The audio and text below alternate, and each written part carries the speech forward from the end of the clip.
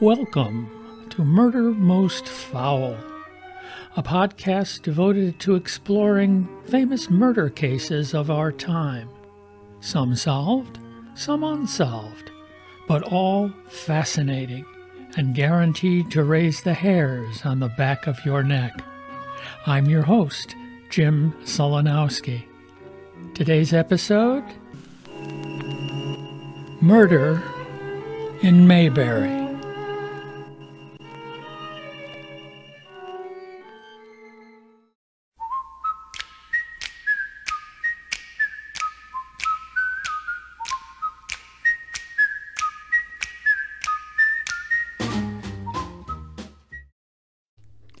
It was christened the best town on earth.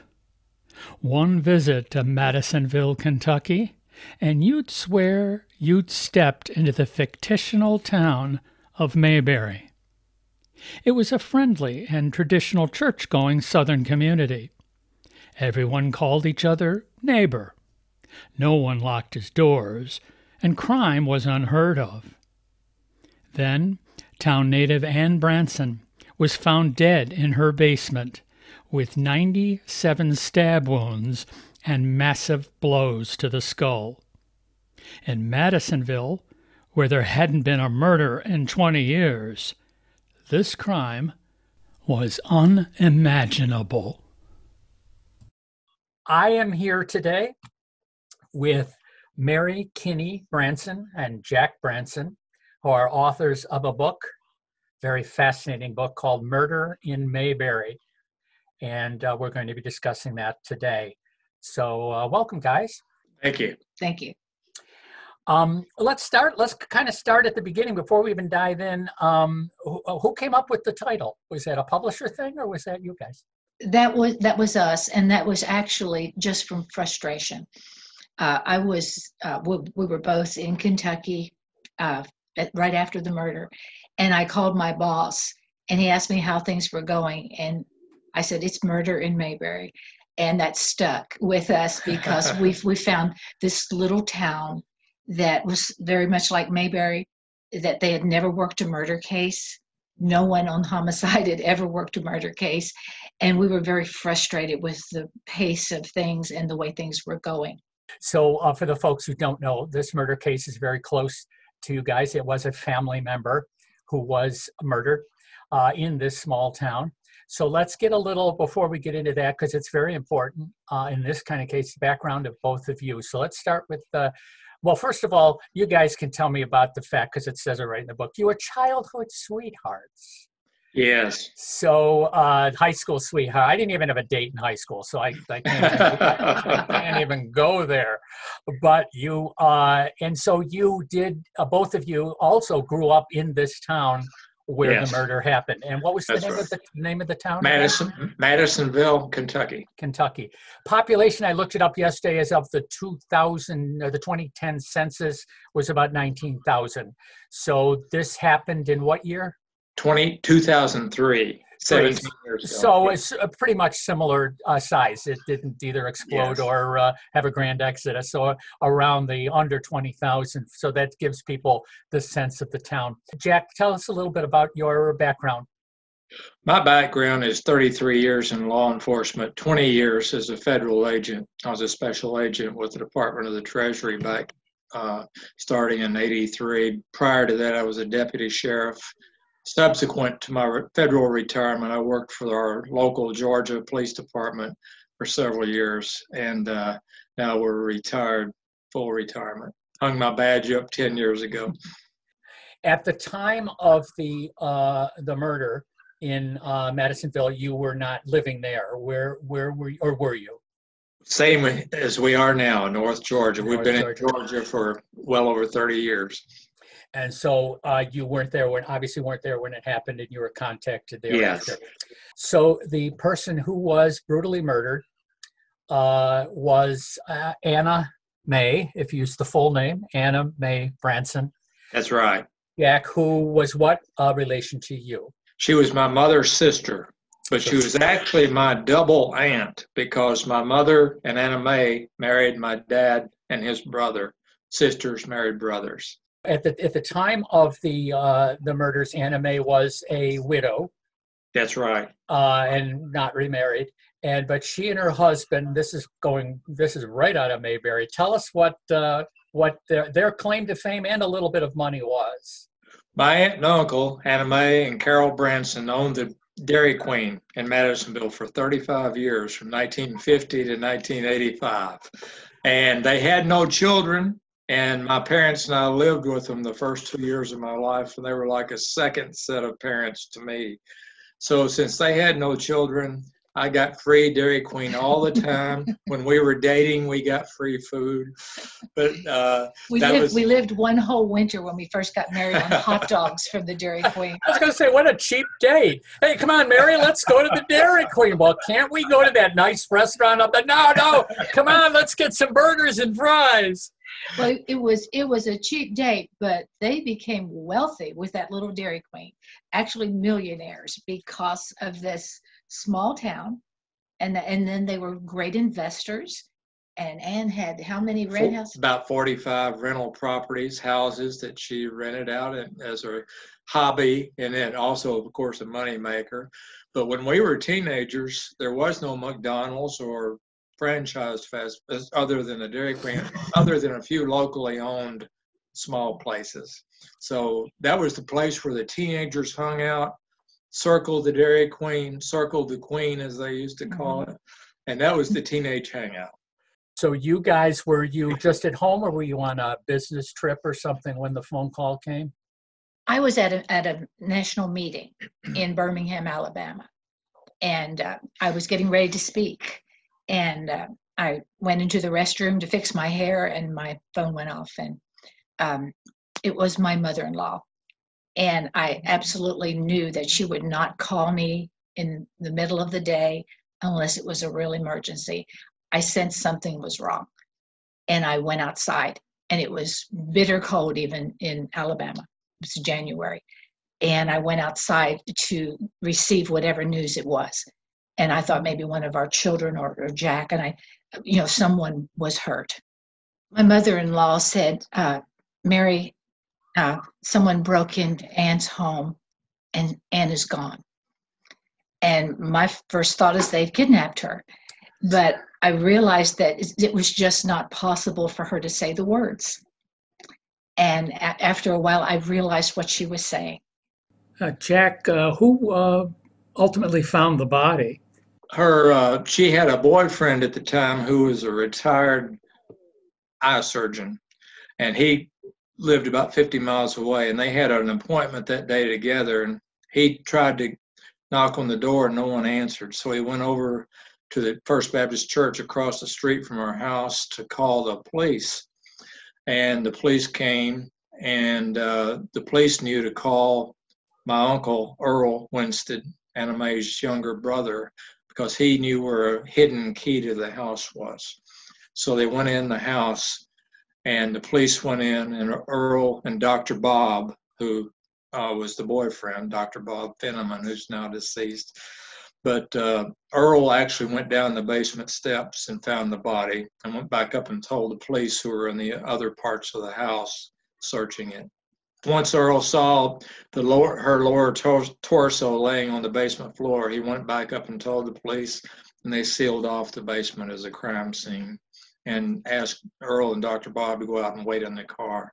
Jack, as soon as you found out, what is going through your mind? Were you more a family person, or were you more a law person at that point? At that point, my investigator side kicked in, and I started immediately wondering who the suspects were. And I talked with Anna Mae and my mother every Saturday morning. That was part of my routine. I'd call each of them for 15 minutes or so and see what was going on and how they were doing.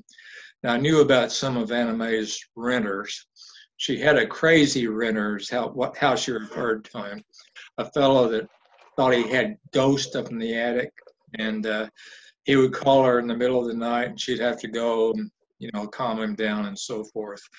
And she had expressed a little bit of fear about that fellow, and he immediately came to mind, as well as maybe some of her other renters that I think for the most part she had good renters, but they came to our house to pay for their monthly rent. So I knew that they had access to the house, but I also called the police department. I knew a captain on the police department, and I asked him what he could tell me. I said, was it forced entry? And he said, no. And he told me she was stabbed multiple times. At that point, I didn't know how many times. And I suggested to him that he check out this crazy renter and a few other things that came to mind. But immediately my investigative side kicked in, and I was still an active federal agent at the time. I offered any resources that were available to me to the police department to assist. And Mary and I went to Madisonville the next day, and our first stop was the police department. I knew I had friends, fellow agents who would volunteer their personal time to assist in doing surveillance, anything they needed done. I offered up every resource that was available to me on checking backgrounds, anything that I could do. And I was pretty much rebuffed. Now, in the beginning, of course, in anything like this, especially without forced entry in a small town, you're going to look to people closely related. That's why they started with the renter. So I would guess then the police started, going through family members to question them. Is that correct? Yes. In fact, even family members had gone through our mind on the trip back to Kentucky. My aunt's younger sister, my other aunt, was Grace Winstead, who's now deceased. But Grace had terminal cancer at the time, and we thought maybe her mind had been affected by her disease, and she was a possible suspect. Everyone is a suspect in a murder situation, no matter who the victim is.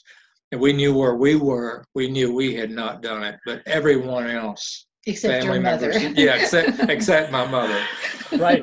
Well, that's true. When we stopped by the police department, we found out more information. Of course, it was not forced entry. Nothing was taken that they knew of from the house. She was found on the floor of her basement, stabbed. At that time, they were still saying multiple times stabbed. And they asked us if we knew of anything that might be missing from the house, and everything we could come up with, except I knew that she had a revolver. And the police had not been able to, at that point, to find the revolver. And they assured me they had searched the house and they could not find it. Well, later on, it was in the house, and I found where it was, where she had it hidden through Dr. Bob. But they said that the police told us on the first time we stopped by the department that they were going to be questioning family members that lived in the local area. And that's what they did. After the funeral, especially, they started. We found out from various cousins and so that they had been questioned. When to show it's again, the story is recounted in the book, to show the frustration with the police, tell us a little bit more about the finding the gun story. Okay. As I said, they had searched the house, they told me, and they could not find the weapon. And then when a weapon's missing, even though she had not been shot, it's still a crucial piece of evidence. I knew I'd seen the weapon. I knew what type it was. It was a .22 Smith & Wesson revolver, stub nose. And Anna Mae had told me in one of our weekly calls just a week or two before she was killed that she didn't know anything about weapons. I had shown her how to use it, but how to load it, but she had forgotten. And she said she and Dr. Bob, who also didn't know anything about weapons, looked down the barrel in the cylinder to see if it was loaded or not. They couldn't figure out how to open the cylinder. So I knew Dr. Bob knew where the gun was hidden. And I called him on the phone after the police kept insisting they couldn't find it. And he told me it was behind a book on our bookshelf. I walked over, pulled the book out, and there it was. And I was so frustrated, not only at being left out of knowing any more details. The police were obviously withholding information from us, and that was frustrating to me as an investigator. And I called and got the voicemail of the captain that was a detective captain, and I was pretty upset with him, and I said, we found the gun in 5 minutes by calling Dr. Bob, as I had instructed him to do, advised him to do. And I said, we found it. And then I was pretty frustrated. And at the risk of sounding ghoulish, but more for the importance of the savagery and the overkill of this horrific crime, how many stab wounds were established by the ME? There was 97 stab wounds. And when I found that out, I was talking to who turned out to be a very good ally, Kentucky State Police Detective Ben Walcott. And actually, it was over a year later that I found out those details. It was in March 2004. Mary had a conference in Nashville, and I went to Madisonville to meet with Ben. We had talked telephonically, but I had never met him. And we had already sent the story to America's Most Wanted. And Ben Walcott, after he found out we had done that, the police did also. But we met and had a cordial meeting over a cup of coffee at a fast food place. And when Ben told me how many times she'd been stabbed, it just overwhelmed me. I was assuming 10 to 15 times, which is still a lot, but 97 times. And she was almost, apparently, the whole front of her throat was slit and just stabbed, overkill. I mean, many, many times overkill. And bludgeoned. Bludgeoned. Her head was bludgeoned in. And that was a long 2-hour drive back to Nashville by myself to mull all that over. And that was pretty tough.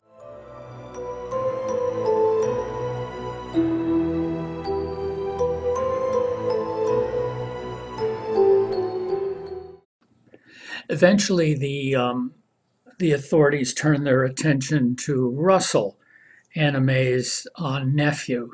Is that correct? Yes. Russell Winstead is Earl Winstead's son. My first cousin, Anna Mae's nephew. He's quite a bit younger than us. He's 17 years younger. And we never knew him really other than as a child, a boy. We didn't know him really as an adult. And we found out just 2 months or so or less after the murder that he was the suspect. And, he failed a polygraph. We had a bureau friend who was a polygrapher. We actually hired him. He was retired, went down and polygraphed Russell Winstead as well. And he failed the polygraph even worse the second time. But he failed it about as bad as you can fail a polygraph. And he had a gambling addiction. She had even told me about the story that she was told by Russell before she died in one of our phone calls. She said that Russell had asked for a loan, I don't know, $20,000, $30,000 or so, to allegedly buy some mine equipment and resell it and make some money. Well, she had never paid her back. And just a week or so before she was killed, she said she was concerned about Russell. And at that point, I didn't know anything about his gambling, and she didn't either. But she said he kept borrowing money from her and not paying it back. And we're talking big money, $10,000, $20,000 at a time. Now, initially, was he ever charged before he ran? No, well, he was indicted and he fled right at the time of indictment, which was May of 2003. Grace Winstead, my younger aunt, died of cancer just 4 months after Anna Mae was killed. And we went back for the funeral, and Earl was nervously waiting. Russell was supposed to be one of the pallbearers, never showed up. That's the day he left. They had it pre-planned down to a T, and Russell had done his research to see what countries did not extradite back to the United States. Costa Rica was his choice, and he had flown out. He flew out the day of Grace's funeral. Clearly, his father was, either with phone calls or information, he was certainly aiding and abetting. Yes, definitely. He was sending, after Russell went to Costa Rica, Earl got people to wire money down there, always less than $10,000, so that would not be a currency transaction report, CTR, filed. And Earl was indicted for that. And Russell lived in a gated community with no visible means of support, and he gambled all day long. San Jose, Costa Rica. And because Russell had become a fugitive, the case actually was featured on America's Most Wanted, I understand. Well, it was Jack. Well, actually, it was our son first, our son Dave, and he said this needs to be on America's Most Wanted. You need to do this, and so Jack went ahead and prepared the information. But they came to our house August 2004. And it was on there, and then they did it again, didn't they? Yes, it was on twice, and the second time struck gold. Mhm. Someone called, in fact, 5 people, I think, 5 different people called America's Most Wanted, said, we've seen him gamble at the Horseshoe Casino in San Jose. But even before that, Jack had a friend who was an agent who was in Costa Rica, and he was at the casino, and he saw Russell, and he went to the embassy, and he said, this murderer's there, there's a warrant for him. And they said, do you know how many murderers we have down here? and they didn't do anything. It's a place where people do go to hide. Yes. So how did he eventually get picked up and taken away and taken back to the United States? He was going to the casino, and they realized he was there. They had found him, and he went one day. And it was earlier in the day, and we saw the surveillance video on America's Most Wanted. And he walks in as though he owns the place. He jokes with all of the girls who work there and everything, and it's just his home all day long. Later, he comes back, and they're waiting for him, and it was actually the Costa Rican police who captured him.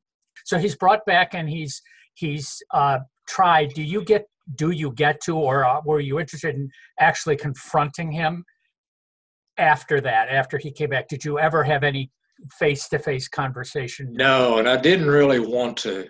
At that point, to me, he was a scumbag. And as a law enforcement officer and a family member, I wanted the death penalty, and that was off the table. Life without parole was off the table as part of the extradition agreement, extradition treaties. But we were there every day for the trial. I knew I'd be a witness, so I wasn't allowed in the courtroom, but I stayed in the war room. We both worked very closely with the district attorney at that time, who's now a judge, David Massamore, and Ben Walcott, the state police detective. We were in like phlegm from the very beginning of the trial. And Mary was in the courtroom every day. It was about a 2-week trial. And I took notes for Jack for later, which ended up being a lot of what was in the book. Because we decided to write a book because we knew someone would, and we wanted the correct and accurate story. That's the same reason there's been 3 TV programs about the murder. And a lot of relatives didn't want to participate. And we didn't either, except that we knew that they would go ahead with those programs anyway. And we wanted to speak for Anna Mae. Was there any physical evidence that tied him to the... No DNA, no fingerprints. And in a house, it was a fairly large house.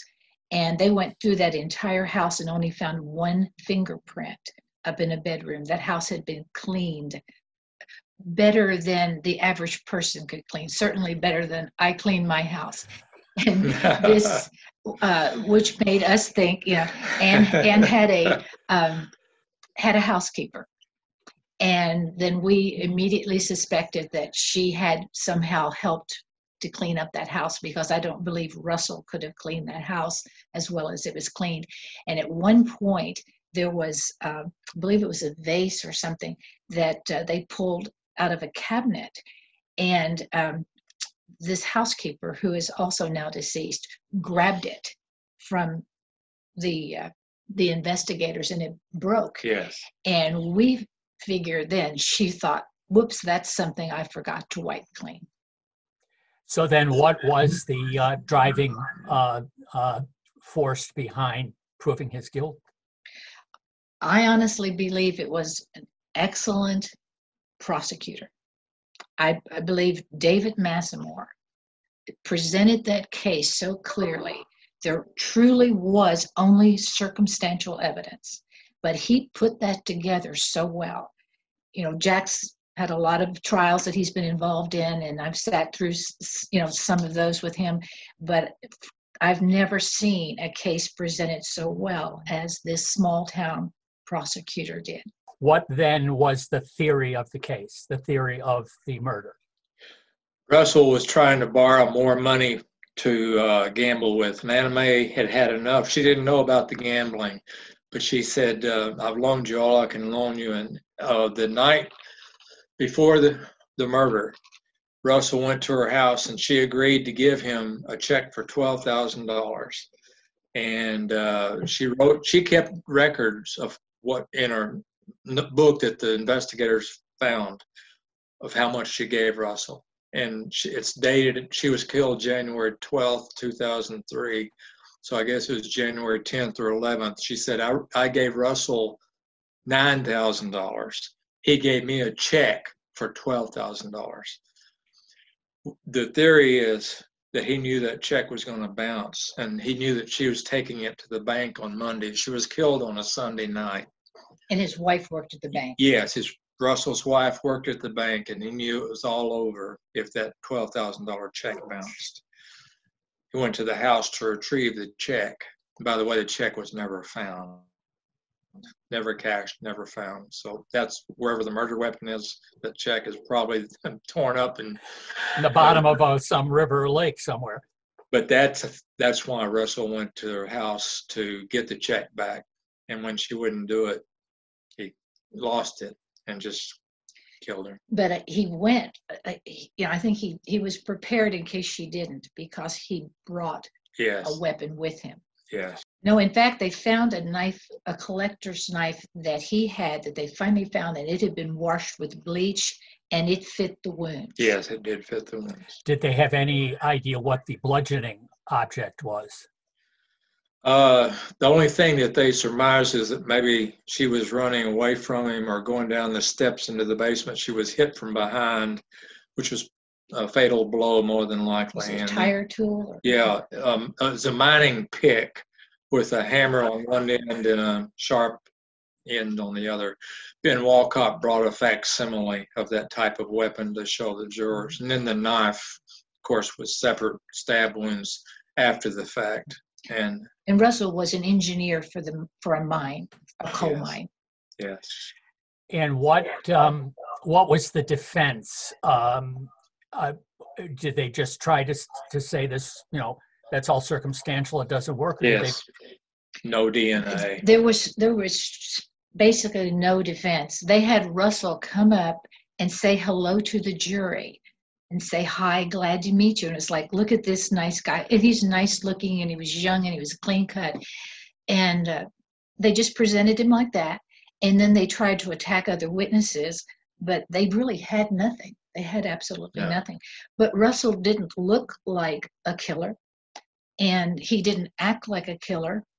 And he was one of the least people that I would have thought would have done anything like that. But that night that he murdered Anna Mae, he went to church. It was a Sunday, and he taught youth at his church. And then he took his children back to his ex-wife's, and then he murdered Anna Mae. So he had this double life, that people saw him as a church-going, clean-cut mining engineer. And so it was very, very hard for us to see, or anyone to see, that he could be. And I think that the defense attorneys thought that he just looked nice. The prosecutor did talk to some of the jurors afterward, and they said that they saw he was smiling at the women in the jury. He was trying to make connections with them. And when they gave their sentence, or their verdict. When they gave their verdict, they did not want to walk past him. they had requested that they walk out and not walk past him because he had been making so much eye contact with the women in the jury. Jack, let me ask you, in your experience, again, like you say, overkill. Have you experienced murders of, even if they're semi, premeditated, I've got to do this thing, I'm going to rob someone, that becomes that personally vicious? Never have I seen a murder that vicious, or even read of anything like that. She was a small woman. She was maybe 5'3", 120 pounds. And just looking at it from the aspect of how much was required to kill her, not very much, 85 years old. And for overkill like that, it was obviously an act of rage. And we've already discussed the cleaning up, but when someone's stabbed 97 times, there's going to be a lot of blood and a lot of gore. There was nothing there except blood on a freezer that she had fallen against, a little bit of blood that wasn't cleaned off. It was that totally cleaned up crime scene. There was a shower in the basement that my uncle, who was already deceased at that time, used to use. And in fact, when we spent the night with Anna Mae, I used that shower while Mary got ready in the bathrooms upstairs. And there was evidence that shower had been used that night. And I believe there was a wash machine in the basement as well. Yes, a washing machine right by the shower. Everything could have just been dropped in and washed. Has Russell ever spoken to a family member, to the press, to anyone since his conviction and incarceration? We don't know of anything he has said about being, admitting what he did. We do know, we've heard that my Uncle Earl has gone to see him and probably goes to see him, I'm assuming, regularly. Since Earl was using Anna Mae's money that he inherited to sponsor Russell's lifestyle in Costa Rica, I'm sure he's, got money set back for whenever he's eligible for parole. He's eligible for parole. The very earliest he could get out would be 10 years from this year, 2030. I don't know if we'll still be alive then, but our children and grandchildren will be there at the hearing to try to keep him locked up. And not out of vindictiveness, No. But we truly believe that he would do it again. Yes. I don't think there's been any I don't think he's ever told anybody that he did it or expressed remorse. And he's still gambling in prison. We did hear that. And that he feels that he's a bit of a celebrity because of the TV shows and all that have been produced. So there seems to be no remorse. It's a picture that will never go away.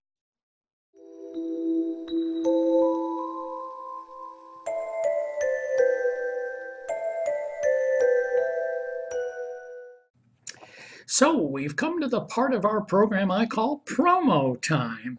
So aside from writing the very fantastic and personal Murder in Mayberry, I understand you guys collaborate on other stuff.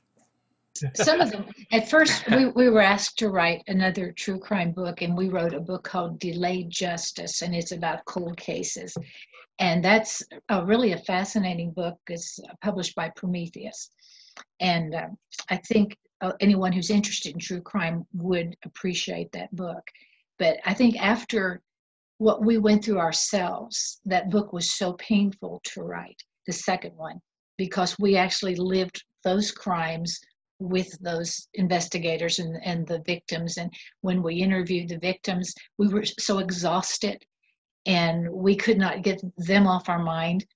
And so that was the last of the true crime books we wrote. We also wrote a fiction crime book called Terminal Justice. And that's a really interesting book if anybody's interested in that. It's Terminal Justice. This was Jack's idea. That was a fun book to write. We wrote it on a car trip to California. Basically, we'd toss the ideas around, and Mary's the writer, and she would write them, and it was really fun. This plot is about a group of retired agents who are terminally ill, and it's kind of like the movie The Star Chamber. They look for times when the system of justice system didn't work, and they take out the scumbags. And when I say retired agents, they're not elderly. They were active agents who all contract a terminal disease, and that's explained in the book, and that's part of the plot. And but they all are distinct personalities, and they're a conglomerate of agents I actually worked with, myself included, in the characters. And it's a really interesting character study. So, folks out there, if we've piqued your interest in any of Mary or Jack's works, they do not have a website, but you certainly can find their books by just Googling Murder in Mayberry, and all their work, of course, will come up. You can get the books on Amazon, Barnes and Noble. I actually got mine at a library, of all things. So, again, these works are wonderful, and you really should get yourself a couple of them for some summer COVID reading. And so, Mary Kinney Branson and Jack Branson, high school sweethearts and partners in crime books, I want to wish you continued health and good fortune. Thank you. Thank you. Same to you. And to my listeners around the world, I hope you enjoyed today's episode and that you'll tell your friends.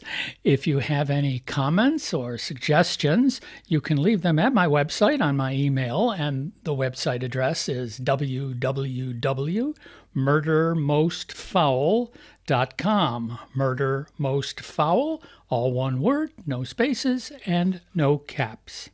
But before I let you go, I like to read a short passage from the end of the book, Murder in Mayberry. And this is an account of the night after the verdict had been rendered.